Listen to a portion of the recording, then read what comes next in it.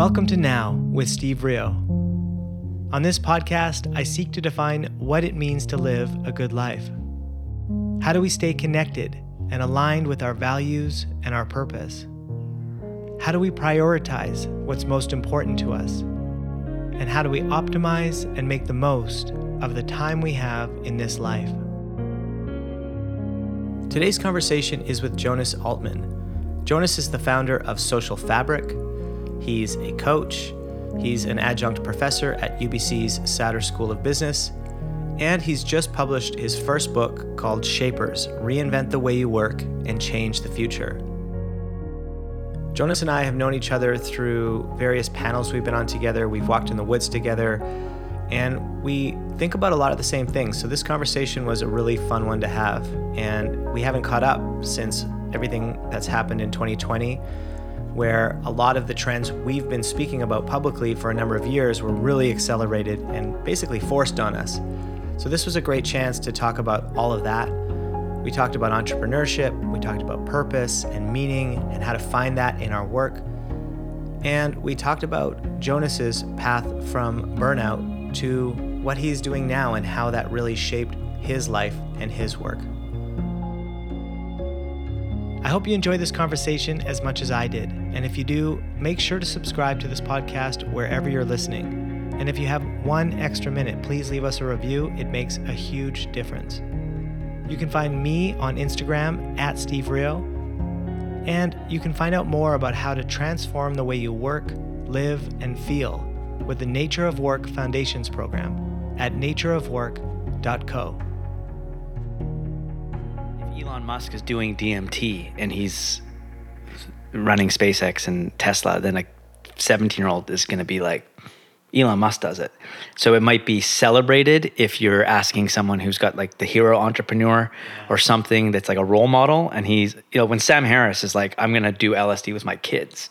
And I see this like, neuroscientist philosopher saying it, but he says it in a way that's like, I don't want them tripping balls in some dude's attic with, bad LSD. Yeah. Like he's saying it in a way that's like, it makes sense. He's like, if they're going to do it, I want them to do it with me.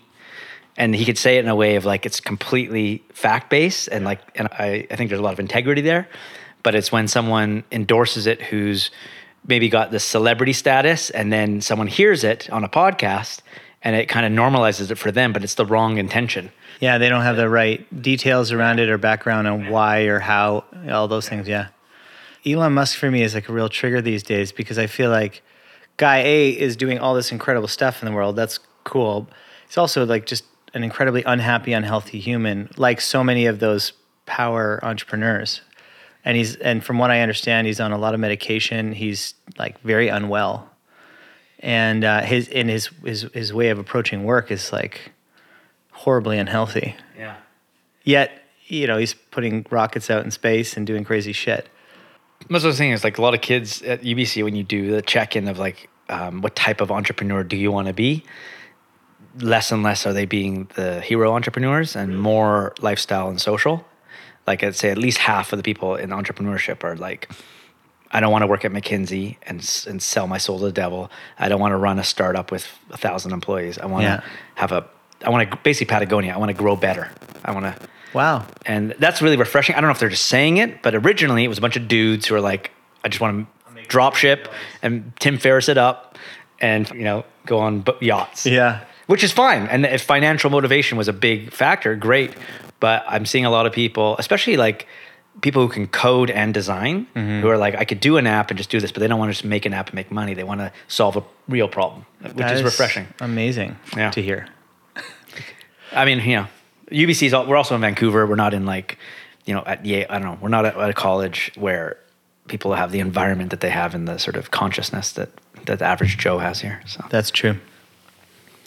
And the last time you and I hung out was it 2 years ago, something like that? You were staying in that cottage I was in the, it was called the Hideaway. Yeah.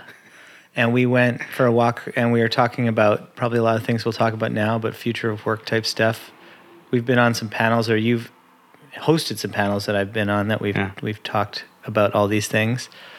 There's been a hell of a lot of change since we last spoke. When did you start writing Shapers? Spring of 2016. So 4-ish years ago. Wow. It's a really interesting time to be releasing a book about the future of work. Yeah. Especially with how much you could never have predicted, or perhaps predicted for 10 years from now that's happening already because of what's happened this year in 2020. Does that feel real? No, it doesn't feel real.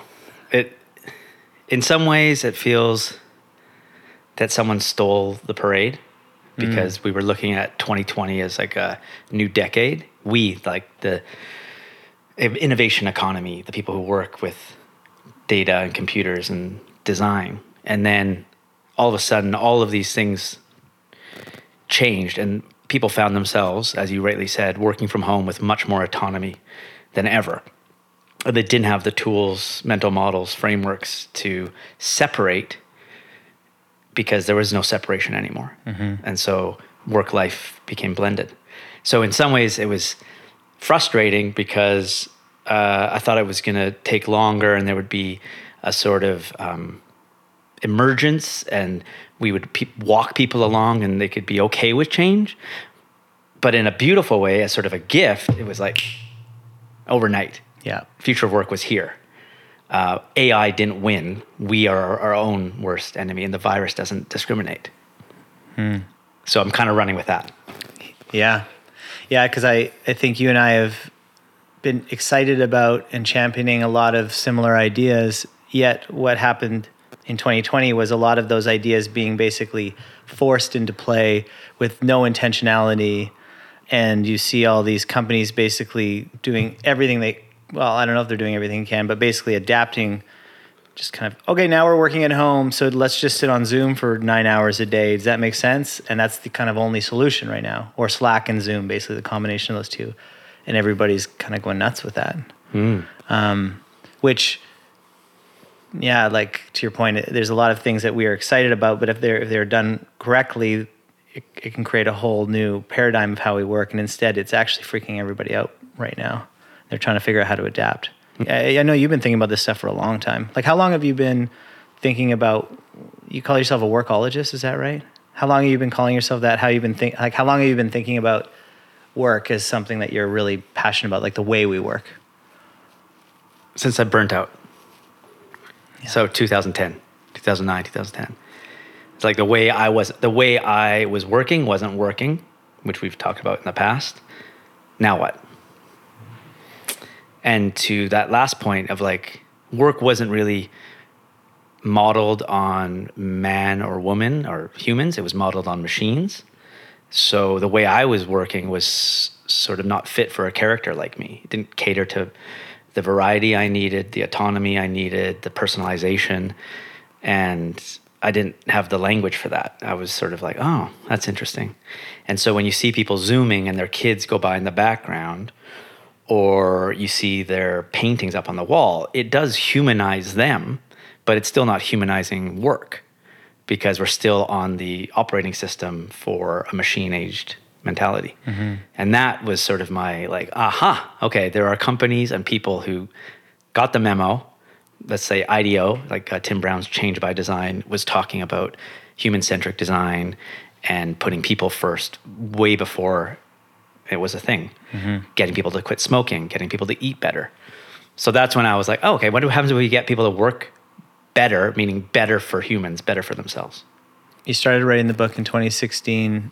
When you started writing it, did you have kind of a grand thesis for what it was about, or do you have a whole bunch of ideas that you were trying to figure out how they fit together? No, I wish it was so sexy and well thought out. It might be a lot of like resonate with you in terms of your path of how you've got to now of work. So I cobbled together articles and ideas and was doing events that was helping me make sense of this. Like, who are the people who get lit up by their work? Who are the people who are like, something's off with the way we're leading from fear? So I started doing these events about work and I started reading a lot, and then I started writing because that's how I learn. So everything I was writing was like, how to move to self-management or how to work the 4-day work week. And I was just doing that because I was scratching my own itch, and I also enjoyed the process of writing. And then it got to the point where I was so obsessed with the topic that I found myself in a position where I had enough material, and I had a fortunate client I was working with who said, "Can you write us an ebook about the future of work?" And I was like, "I think so." Like, yeah. And that was when I gave myself permission. So up until then, I was just doing what is basically for micro consumption, 500, 800 words. Medium articles, to things get like them that. in and read them and get your nuts and bolts and go back to your day. And the book as sort of a comparable to like an album, people just want to listen to the song now. No one's listening to full albums, very rarely. Anderson .Paak comes out with an album, boom, you're listening to the hot 2 songs as decided by the algorithm or by other people's listening habits. And I was like, and so it was basically giving myself permission. And then that journey was very much a journey of self-discovery of like, holy shit, this is like not easy. Yeah. Yeah. Writing that amount of words, and putting it all together as a concise thought is a tremendous amount of work. Yeah. Yeah. And you said it's very resonant for me. I mean, that's why Nature of Work exists. Same thing, scratching my own itch through multiple burnouts, realizing that the way we're working isn't working. Like, you just use so much language that I use to talk about what I'm doing, and we're doing quite different things with it, but both super highly relevant. And what would you say in retrospect and now looking at the book, what is the overarching thesis or the couple of the key ideas there? Sure. Well, it was funny because you walked in and I was having that call. So many people look at a job as something they have and work as something they do. The shift for me was seeing work as a practice, just like a mindfulness practice or a yoga practice. It's like evolving, emerging. It's messy. What works for you 1 week or 1 month isn't going to work the next. And as soon as I was compassionate with myself about that, things started to happen differently. So I'll give you an example. Show up to write, not really feeling it, move into like something fun, like listening to podcasts, gathering cool images, making a mixtape, like whatever, and not feeling guilty. So there's one aspect there of looking at work as a practice. Then it was like, what happens at the end of the day? If you do a check-in, are you depleted? Is your spirit sort of sapped? Or are you energized? And I was like, oh, if I get it right, most days I have energy at 5 or 6 o'clock, like compound interest for the soul. So got energized, cool. Do I get to scratch my own itch or express myself creatively? And you just said that, boom, yes. And then the final one is doing something greater than yourself. And the moment you feel, whether it's true or not, but often it is because you're creating value, you're creating jobs, you're creating platforms, information, then you kind of feel a part of something bigger. And that, all of those kind of mixed together, and the publisher was like, oh, that's a shaper. And I was like, okay. Oh, really? Because I called the target market shapers. Like when I wrote the proposal, it was, there are people in the world like Steve Rio, who shapes his life. Yeah. And he's a shaper, and there's surfboard shapers. And then they were like, that's it. And I was like, and I had a bit of resistance. And then slowly I just was like, maybe that is. Like maybe when people say shape the future of work, or I'm going to design my day, even if it's just a trick of your mind, I think it's quite helpful because you're looking at it much more like cooking or, craftsmanship. So I hear a lot about finding a more articulated perspective on how you work, and also a lot of intentionality in how you're approaching your work. Is that right? Sure. But multiple perspectives. So you see your perspective of like, I'm a writer. Great, good for you. I'm a teacher. Great, good for you. And that's like very much about being something, like an identity. Yeah, it's like a noun or a physical thing. Like we often see ourselves as a fixed object rather than a process, right? Correct. Yeah. And then you're like, okay, well, how do I get a new perspective, a second lens? So coaches, mentors, mindfulness, psychedelics, lots of different things can help people get new perspectives, but often we get caught in our own stories. So my story was, if I stop working, I will fail. If I stop working, I'll have more anxiety. If I stop working, blah, blah, blah, more guilt. And then lose that story, adopt a new story, and now I'm sitting here with you. Charlie, one of my students, comes to me and says, I don't want to study kinesiology anymore. I kind of want to be a digital marketer. I was like, do you? Go talk to Steve. And now he's a management consultant in Copenhagen. Right. Because he was awakened at 21 years old to say, like, I don't have to fulfill what everyone else is doing to say I am this. Like you're right. He's following a process that's very much. He wasn't afraid to step off the tracks. Yeah. He probably set those kinesiology tracks for himself. Oh yeah. But a lot of people set those tracks and say, well, now I have to be on these tracks for the next 10 years of my life. I'm getting off. I'm doing something totally different.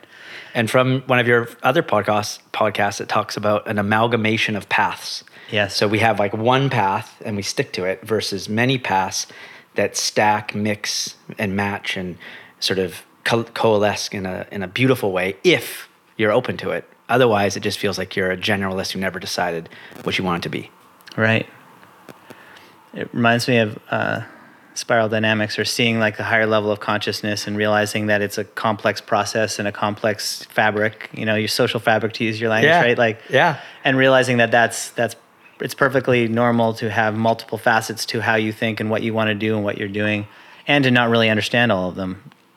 Each of those expansions and those growth opportunities are inclusive of your former self. Yeah. As opposed to like, I'm done being, my favorite example is the kombucha maker. I'm done with kombucha. I'm doing hot yoga. We're in Vancouver, so why not be able to see how they led to one another? Like, what is it? We're talking about health and well-being. Okay, great. Like, it's okay to stop doing something. But for me, it was not easy. It was sort of like there was shame, or like, what happened to that thing? And then just letting that go and, stop caring, which one of my friends says, that's the definition of happiness. Is to stop caring. About what other people think. That's so interesting. I know for myself that I was a musician up till the age of like 26, 27. I was doing computer or digital work as a side gig, but my identity was music and a musician. But when I decided I was going to go full-time into web development, it's almost like I carved off that musician and just put him in a closet somewhere and said, that was a waste of time, or, like that's not relevant at all to what I'm doing now. And it's only in the last few years that I've embraced that creative person and realized how many gifts from that era of my life inform how I see the world and approach work now. It's very liberating. It's like, I thought, oh man, I missed the window to go to school and get this education. I'm years behind everybody in business acumen because I don't know all the language, but I learned all sorts of other things that they didn't learn. And there's no point in comparing myself to anybody anyway. There's a beautiful Walt Whitman poem, and the line is, I contain multitudes. And while I was reading it, I wasn't reading the whole poem, but I read that line. There's a idea of like the unemployed self that doesn't have utility in the world. So your recording identity, like music producer, was like, okay, I'm going to put him away. Mm-hmm. And then you adopted, say, a web developer identity. Yet you can acknowledge that in just a short period of time, you had multiple selves. Some have utility in the world, like in terms of financial currency. Some are just scratching a creative itch. Some are things you haven't yet done that you want to do, but you haven't given yourself permission. So when I kind of came across that, I've been using that with some people I work with to say, like, it's a bad analogy, but what babies are you going to kill? Like, what cells in you are you just going to let go? And they are like part of you, but no longer something you enact upon. Right. Like we were talking about brain crack before. Yeah. And other parts that you really haven't, and you're doing yourself a disservice. And so as you said that got me thinking a little bit about, I think certain people who I look at my friend circle, there's a couple of them like followed a very straight path, but more and more, even with my peers and other people I've been working with, it doesn't seem to be that way. Mm-hmm. But there's still a stigma or some pressure, whether it's society or themselves. And it's very hard to say no to that every single day. Yeah. And to not conform. Yep. One of the things I'm really excited about right now is that sort of mesh of conformity is revealing itself to be a complete falsehood. Like, more and more, there is no set path. There is no mainstream path anymore. The internet is showing us that there's really no single truth to anything, actually. Like I know the truth. No, I'm just kidding. Yeah, well, you know your truth, right?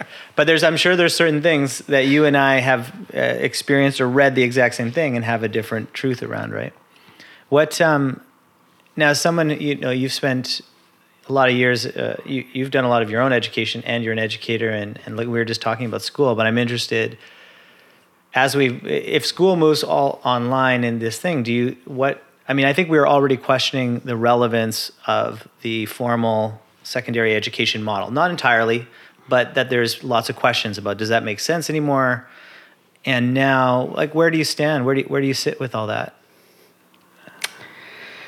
I think that workplaces should be synonymous with classrooms, and that school should never end. I think that the formal degree that is about keeping the engine of the university in business needs to change rapidly, and already is. So there's a lot of talk around, if Harvard opens up its gates and you can just take classes online, what does that do to the sacredness of a Harvard MBA?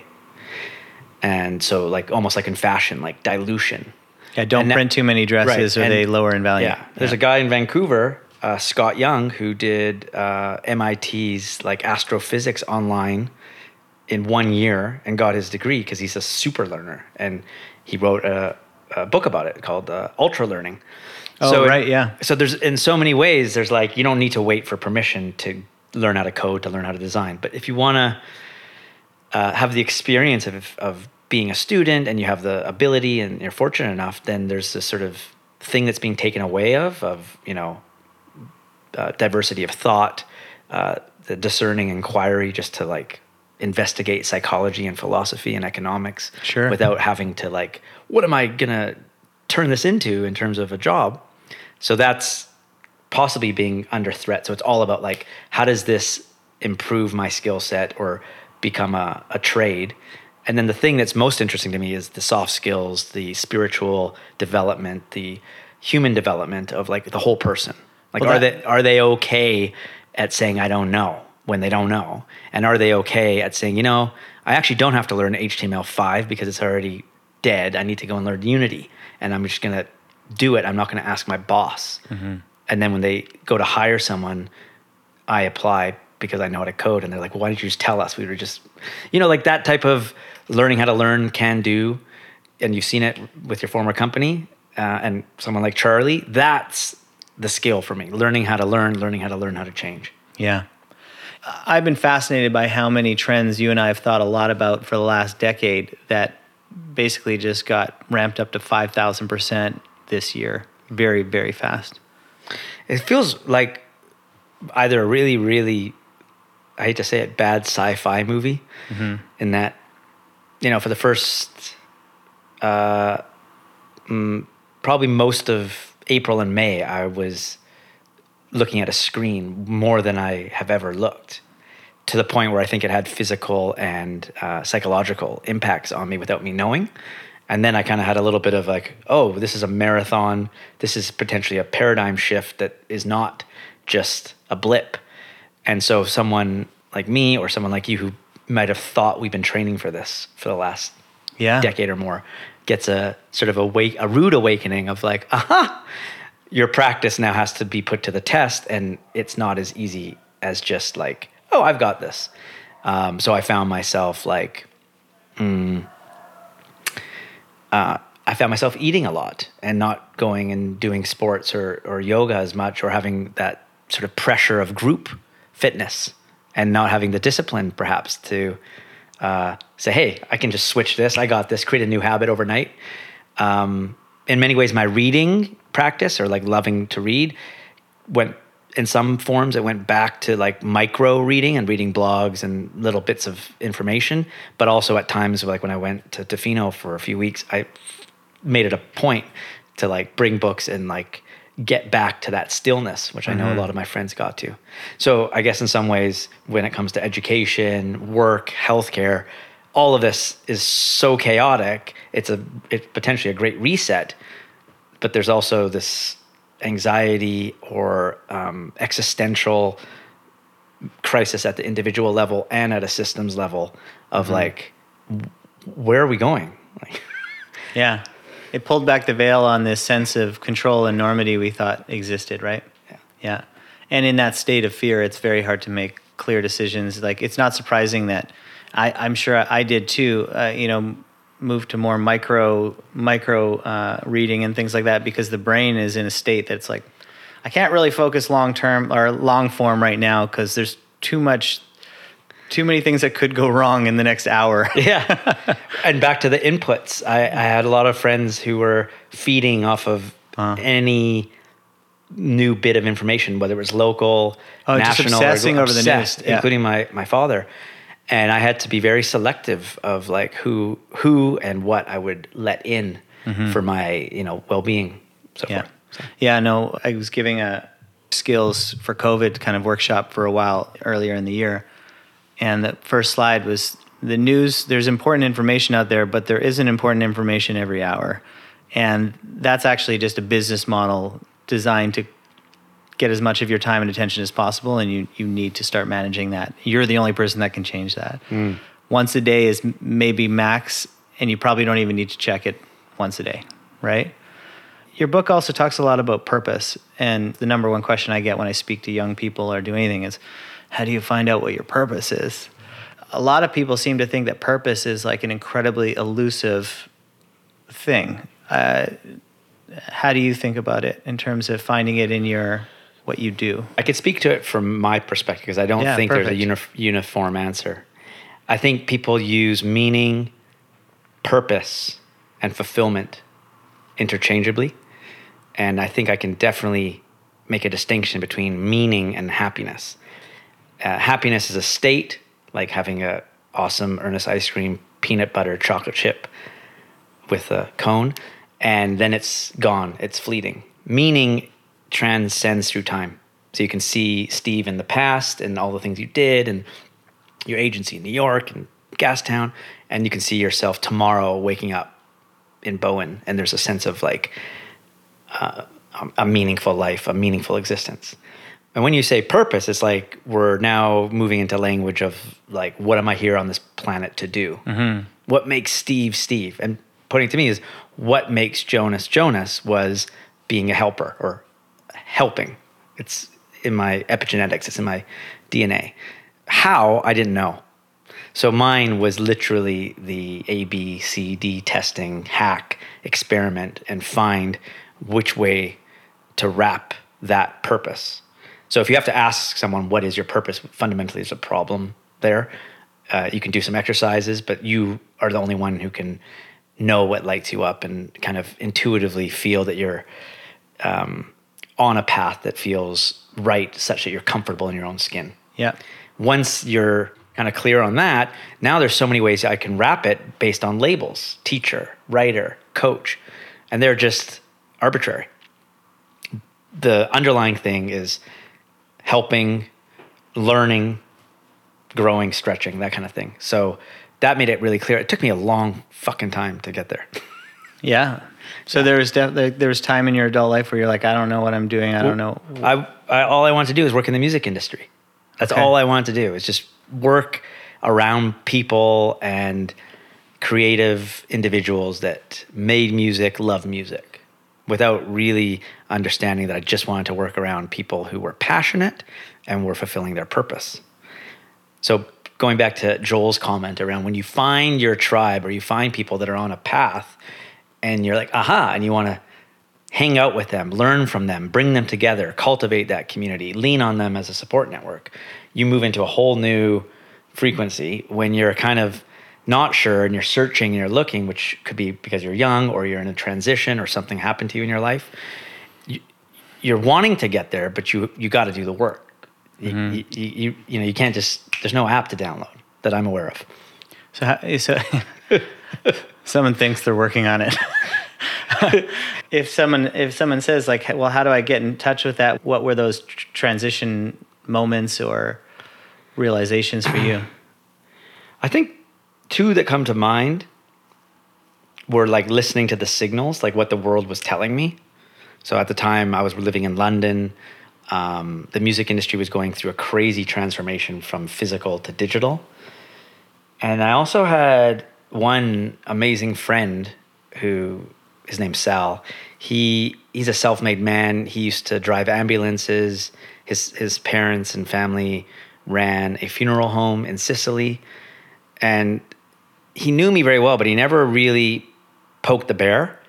And in 2009, 2010, he could see how tense I was and how my inner world was now seeping through in terms of stress and impatience. And he's like, where did Jonas go? Like, what's going on? I remember we were playing Frisbee in the park, and it hit me, and I pretty much broke down there in a way of like, I had to go way off the path and follow some wrong breadcrumb in order to find my way back, which you find often in all the New Age literature. You need a wake-up call, get knocked off your horse, some turning point to then emerge anew. And I'm not saying you have to do that. That was my path, and it probably will happen again. Well, I think it's true for most people. Yeah. Most seekers have hit rock bottom at least once, and that's what led them to where they are today, right? So I guess I just wish I had more compassion for myself then, but maybe it's part of the process. Yeah. So I think support network and people you could lean in on because they're in your life, and listening to what is sort of some sort of symbol that you're attuned to that is like, oh, I keep doing this, I keep zigging. What if I tried zagging? Yeah. And obviously there must be some component of learning how to listen to yourself and your inner, like the inner work too, hey? Yeah, well, getting knocked off the horse in different ways, shapes, and forms has taken me to family systems therapy, breath work, meditation, yoga, coaching, you name it. I probably have tried it to a degree. I'm a fan of whatever works for someone.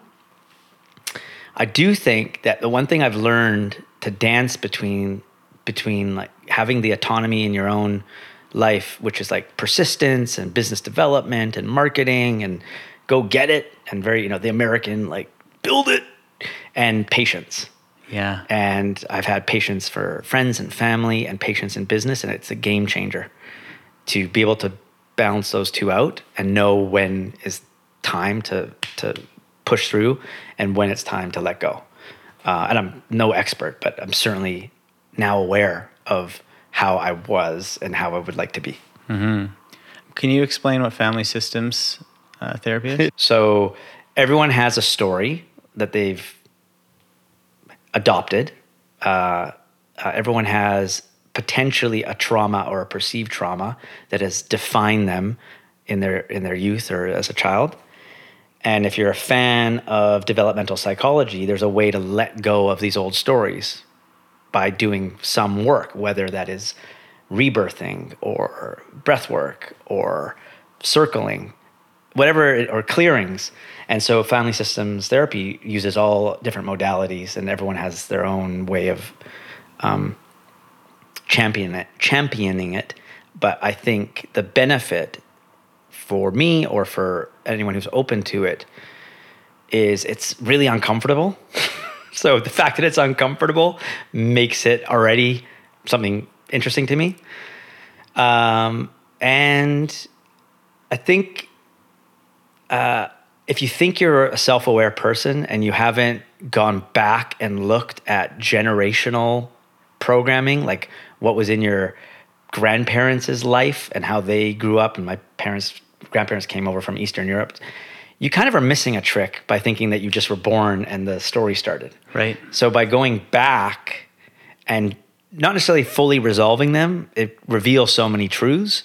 So all of a sudden, your existing relationships and your new relationships have a different texture or tinge. And then you're like, there's no way I can go back to how I was. Like, it's not possible. Yeah, that's beautifully put. Yeah. The cellular memory of our ancestors and their traumas and their beliefs they're all in here. Yeah. Yeah. And getting to them and releasing them, acknowledging them, being aware of them is a huge, shift. And the thing is like a lot of people just don't have a desire to it, and bringing it back to the workplace, not that we have to. If a leader is leading from hurt and leading from fear and isn't doing any of this work, I don't care how smart they are, I don't care how wealthy they are, there's a fundamental thing missing because they're not wanting to grow and develop others. Yeah. So Houston, we got a problem. Like on paper, you can look great for the stock exchange, but for our well-being index, you're shitting the bed. Yeah. Well, and it's interesting because I think you're obviously interested in just the well-being of humans, and same with me. Like nature of work is about work, but it's about the well-being of humans, and Shapers is about the well-being of humans, right? And work is 60 to 80% of our life, right? So it's super important that we think about it from that lens. I think that a lot of this is very nuanced back to what skills do we want to instill upon students is to them to model the behavior of leaders that you would want to follow. Right. Like one of the things I watched over the last 6 months was the Michael Jordan. Yeah, we all have, right? Yeah. And I'm not a big basketball fan, but you saw how he had to create an enemy. And you saw, at least I saw, a man who's still holding on to something and has some bitterness in him. Deeply unhappy person. Actually, that's what I saw. Yeah. And so you're kind of looking at that as like Michael Jordan was leadership for many years, whether it was sports or the boardroom. And so now is an opportunity, and we're seeing it happen. CEO of Google, Yvonne from Patagonia. Next Jump is this web company, Spotify, Netflix. There's lots of great companies that have leaders that have their flaws, but the leaders there understand that the operating system is now, it has always been human beings. Mm-hmm. Yep. Steve Jobs, Elon Musk, Michael Jordan, those to me all feel like brute force, take no prisoners leaders who are generally deeply unhappy people, both in their personal life and their professional life, yet materially move some needle forward and impress a lot of people, but aren't necessarily leaders we want to follow anymore. I think. I mean, I hope we shift away from that. Well, we're seeing what happens when 4 or 5 companies control value to the way they are, and what that means for equal opportunity, for our well-being and mental health, for inclusiveness. There's pretty much not anything great you can say about it, except for the idea of making progress on a unit or a GDP or like an economic, but at the cost of planet, people, et cetera, et cetera. Yeah, and that's another thing that I think this year has accelerated is exposure of that, right? The sentiment right now, when we just watch the amount of wealth disappear in the world, but it just went over into a handful of people's bank accounts. Yeah. It just accelerated the trend of inequality we've been seeing for a number of years. Again, it's just another thing that just hockey sticked another trend. There's the argument to say, should any of these companies with antitrust laws ever balloon to the size they are? Like when Amazon buys the Washington Post and buys Whole Foods and amalgamates all this vertical, it becomes like the first vaccinated COVID-friendly company because they own the supply chain. Is like, how did that happen? And then half or so of the planet living off of less than $6 or $7 a day, or even less than that. So like if aliens looked at the scenario here, they'd be like, they're fucked. Mm-hmm. Yeah, and we've kind of accepted it because it hasn't been painful enough yet. Right, for sure. But you've been championing entrepreneurs and individuals, creatives who know that their way of showing up in the world is meant to help alleviate some of this or improve some of it. Yeah. And if more people are coming over to this island, a new generation, this hopefully is an inflection point. Yeah, I prefer to take the Greek definition of apocalypse, right? Which is we're in a revelation, we're in a transformation that we couldn't have seen without seeing it. And something new is happening. And we'll figure out what that is. We'll figure out if our fiat currencies still make sense 24 months from now. Yes. I don't know. We'll see what's happening, but something will come out of it. Change is inevitable. And That's true. It's just happening a little faster than we might have wanted.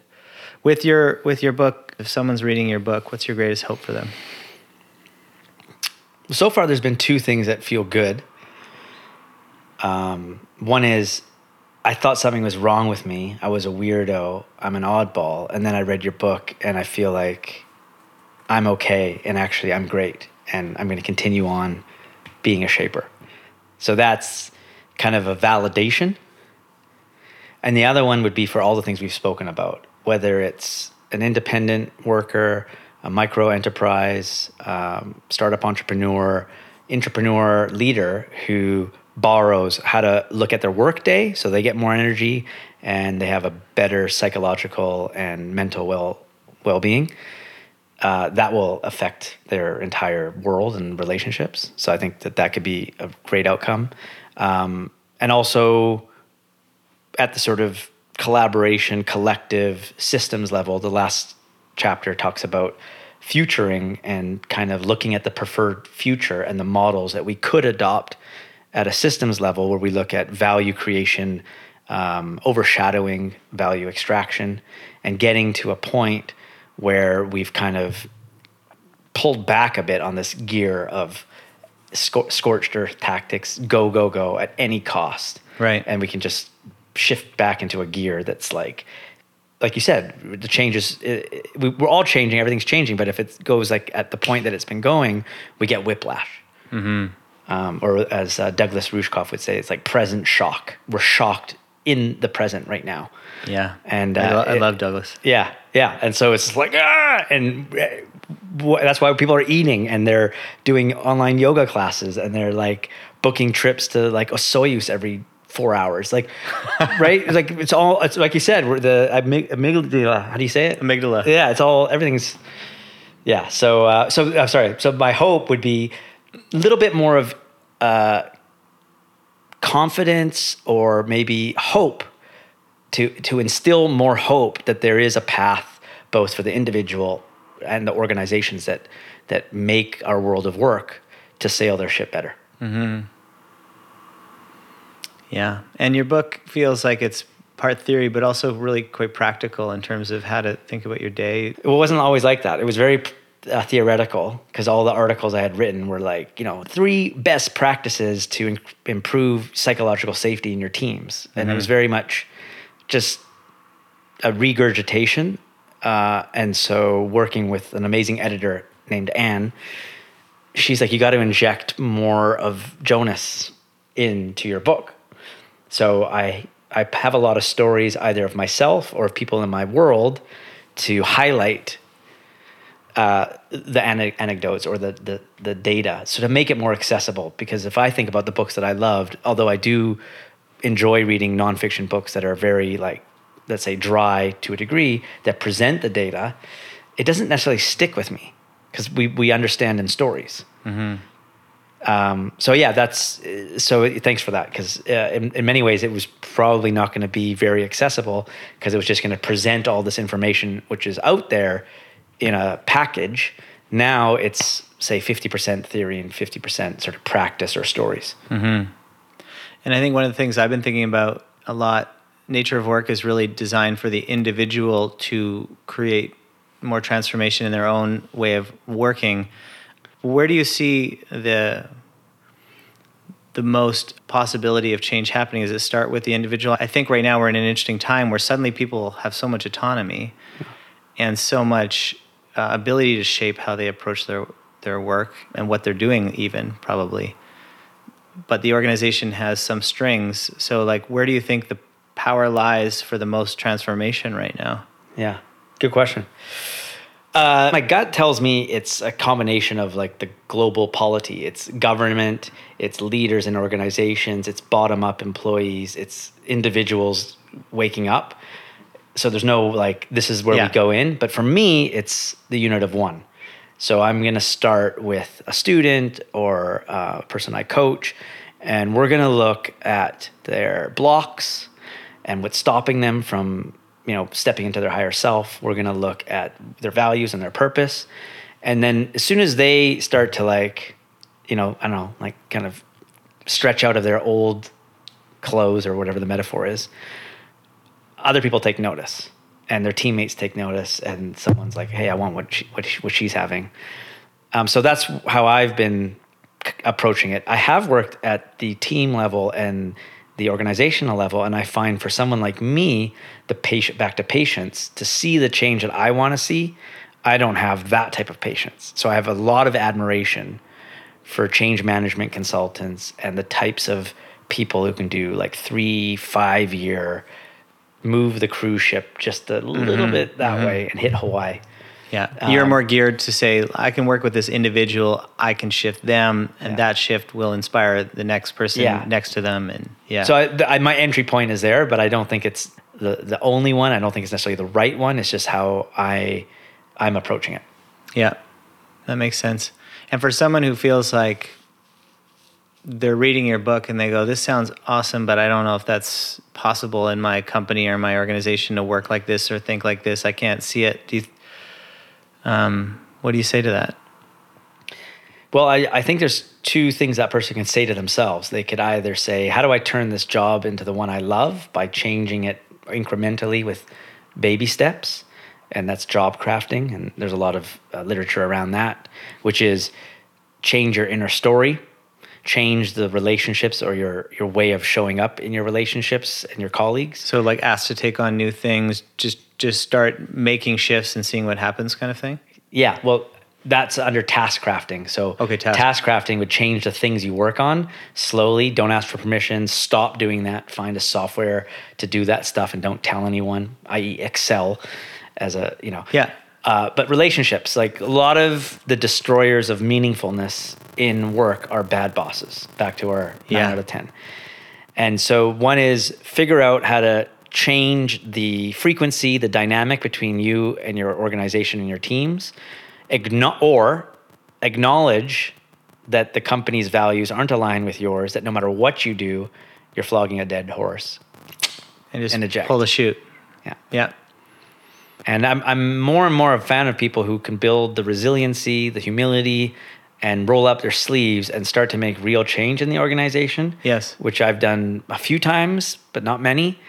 And it's not fun, and you feel like an imposter or a pirate or a maverick, and you're kind of almost, well, at least for me, telling yourself you don't work there, and they've hired you in as a spy to come in and bring them like this bounty of like, this is all of our inefficiencies. This is all the things that are fucked. And I've already gone and used Eventbrite, and we don't have to use our antiquated system. I've already moved off of Razor's Edge or Connect or whatever CRMs, and you're no longer as technology a detractor or something that you're in debt for. But yeah, it's a beautiful thing, because I think now is like companies are seeing that if they don't start to shift, they're not retaining, they're losing not just talent, but they're starting to lose money. Like they're hemorrhaging. Mm-hmm. Yeah, I like that. In your own life, it's easier to run away than to face a problem and solve it, but it's likely more rewarding to face. So it's an interesting analogy in terms of being in your work and saying, well, what can I actually do to shift this for the betterment of myself and maybe the person that's standing in my way or that's standing in their own way, and doing that work. I asked someone yesterday that exact question, but I asked them to rate it on a percentage of, out of your reality, how much of this is your doing? Back to like we both read an article or see a car accident, and we how much is your perception, and how much is objectively true fact? Like, they did a census. She's like, 70% is fact and 30% is my story. And so part of that journey would be like, let's say there's never going to be 100% fact in your story, is to get her to believe that the way that she's showing up in the workplace, the way she's validated, the learning opportunity she has is ticking 70% of her soul or of who she is, which is pretty good. But if it's only ticking 30%, it's just a rough kind of exercise. Either it's time to go, or something profound has to happen. And so that's another fun way to look at it, because otherwise you're just like, my boss is not nice, I can't be here, or I hate this project we're working on. And I don't know if that's that helpful right now in particular. Yeah. It's It's interesting. A lot of people who are the stats are kind of showing a lot of people who are laid off from their work are not going to go back to where they were, like a huge percentage. Like I've talked to some people in recruiting, and they're suddenly just absolutely slammed as these companies are starting to try and rehire. Because the people they thought was a temporary layoff, they're not going to come back. It's pretty interesting. Yeah. Like it's forcing a reckoning in terms of how companies think about their employees and engagement and the roles they're creating for people. Yeah, and it was maybe a month or two ago, or maybe a few months ago, was the chief financial officer was looking at their spreadsheet, of which 20 to 25% was for the physical office. They were still paying it, and productivity had gone up for sure at some mentally taxing costs, psychological costs, but productivity went up. So it's like a gift of like, okay, wait a second, we can just get rid of our office or downsize and make more money. But that's a short-term thinking. It is. When Brightweb, it was like 6 years ago, we started pushing everybody remote. But I knew that I had to take the money that we were going to save on the office when I gave up that lease for our beautiful office that we'd invested in. And I needed to reinvest that in experience and connection for people, right? Mm-hmm. Otherwise, it was not going to work. And I think a lot of companies are missing that key point. Or people shifting to the gig economy and hiring freelancers, thinking, oh, we don't have to do any training or social engagement anymore. We just pay them for their hours and we save a bunch of money. But they're missing the point there in terms of creating connection and engagement, hey? It's nuance, right? Like a water cooler culture that allows for serendipity, that doesn't have a physical office with water cooler. So you have donuts on Slack where you get matched with someone to meet with. You get retreats to wherever for 2 weeks. They're sometimes Band-Aids, but I think other times they're actually showing that the leadership cares, that people can make the culture because they have a voice, and the culture is a manifestation of the people who are in the organization. And it doesn't need a physical building to exist. Mm-hmm. And we're recording this right now just in September, end of September. A lot has changed this year. How are you personally adapting what you've done before this year to make sure that you continue to find purpose and wellness and enjoyment and continue thriving in the work you're doing? The first thing I think is I've had to mourn or grieve how I gathered. I think everyone has. Yeah. And that's been tough because I spent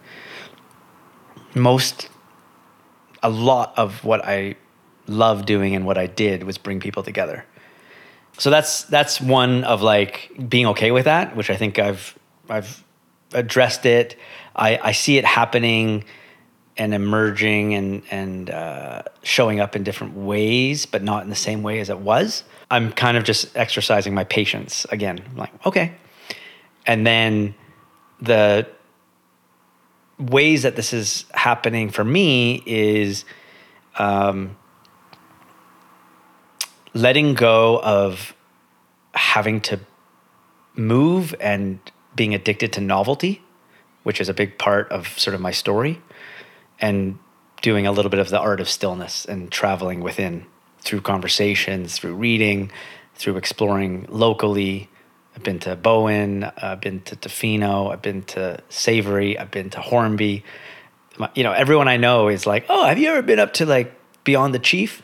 So there's a little bit of like, why do we have to get on a plane and go to Costa Rica and being kinder to the planet? So I think there's like all of these gifts that are being presented to me. And probably the biggest one is a coaching practice where people are in transition or are suffering quietly because of their work situation or something else, to be able to be a support system for them or support person for them feels amazing as long as I'm doing my own work. So that's been the challenge, because there's been a couple of times where I found myself almost listening and being like, they're me. Like I'm hearing myself talk to myself. How am I going to show up for this person if I'm not taking my own medicine? Like when I said to you, we've been training for this all our I think now it's like we're in boot camp, moving through the tension or sitting with the pain, something like that. And I feel like there's a corner we're going to turn, but I'm not holding on to that, or I'm not attached to that outcome. You told me, just to flip it for a second, you told me a few things before we started recording. Yeah. Let's say you've gotten very clear on what is enough. You've let go of a baby or something that was very dear to you and freed up the space and room for expansion. You're spending a lot of time in nature and helping people in many ways. But when you look at yourself and you look at what could be around the corner or what might be ways to direct your energy, where is that going, or where will that go? I think over the last few years that I have really gotten more and more clear that exploring inwardly and making sure we're helping others and like the real value of life is not in building big businesses and making as much money as possible. But I think I've slowly been correcting my alignment in my daily actions and where I give my most energy, right? So more energy back to my wife and family, back to myself and my lifestyle and being out in nature and all those things. So I've been making those adaptations. I sold a business that I loved, but was not connected at all to who I was today. It was who I was a decade ago. So I think right now, like, I'm focused on nature of work. I'm focused on the work I'm doing with Humcala in the psychedelic space, so helping people with that. But mostly on continuing to explore the journey of self-discovery and through that, hopefully helping others do the same thing. You know, I think everything that I do, that's really what I do, you know, is continue to try and look at myself and then reflect the questions I'm asking myself outwards to others. And that shows up in nature of work. It shows up in this podcast. It shows up in the psychedelic work I'm doing, to continue trusting in the belief that we create our reality out in front of us like one moment at a time. We just create reality in front of us. You know, reality emerges out of our consciousness of what we see and what we believe. So trying to stay as close to that essence as possible all the time. That's beautiful. It's interesting to hear all the inner work and exploration you've done. It's pretty apparent in how you show up and the work you're doing. But I didn't know that about you. And it's neat to hear that you've explored all those things. I don't have any problem talking about it. What I do find interesting, both for myself and for other people, is mistaking talking for doing the work. Yes. And a lot of people are used to, including myself, the download, the Coles Notes, the app, the hack, whatever it is.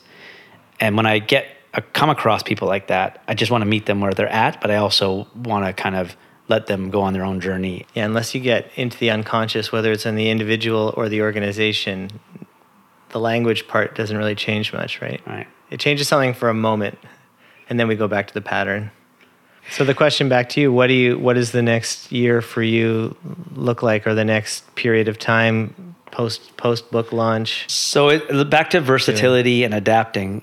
With a wonderful organizational designer, we're building a Shapers course. Awesome. To help out with people who are either shapers or interested in the concept. The idea is actually to hopefully have a retreat in the physical world somewhere in Europe next spring. That's a hope. I'm not holding on to it because I love getting people together in nature or being a part of something. I still love teaching, and we talked about that. I'm going to do teaching at the university.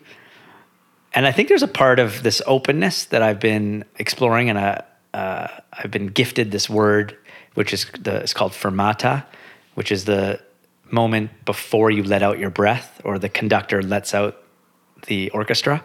So it's just a hold.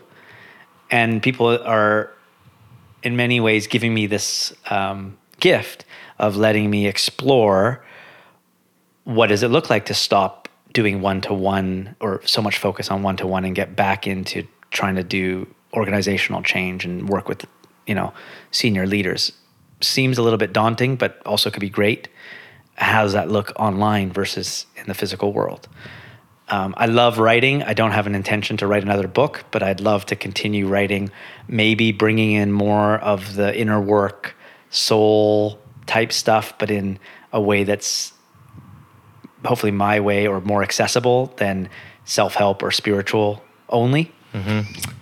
And then some fun stuff like I love making music mixes. I love surfing. I love all these other things that are a big part of my life. So making sure I make time and space for them.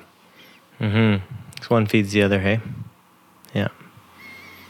Awesome, man. Well, I wish you the best of luck. Book's awesome. Excited for more people to be thinking in this way. It's exciting. So it's neat that you've taken I know how much work it is to put this many words together and this many ideas together in a cohesive package. So hope that it touches a lot of people. Thank you, man. Awesome. Really appreciate it. Right on. Thanks. That's it for today's episode. If you enjoyed it, please make sure to subscribe and leave us a review. You can follow along with my life on Instagram @SteveRio.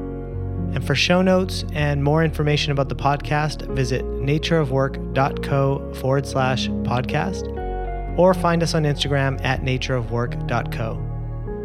And finally, if you'd like to learn more about how to increase your performance, resilience, and well-being, how to increase the quality of your work while lowering stress and anxiety, you definitely want to check out Nature of Work.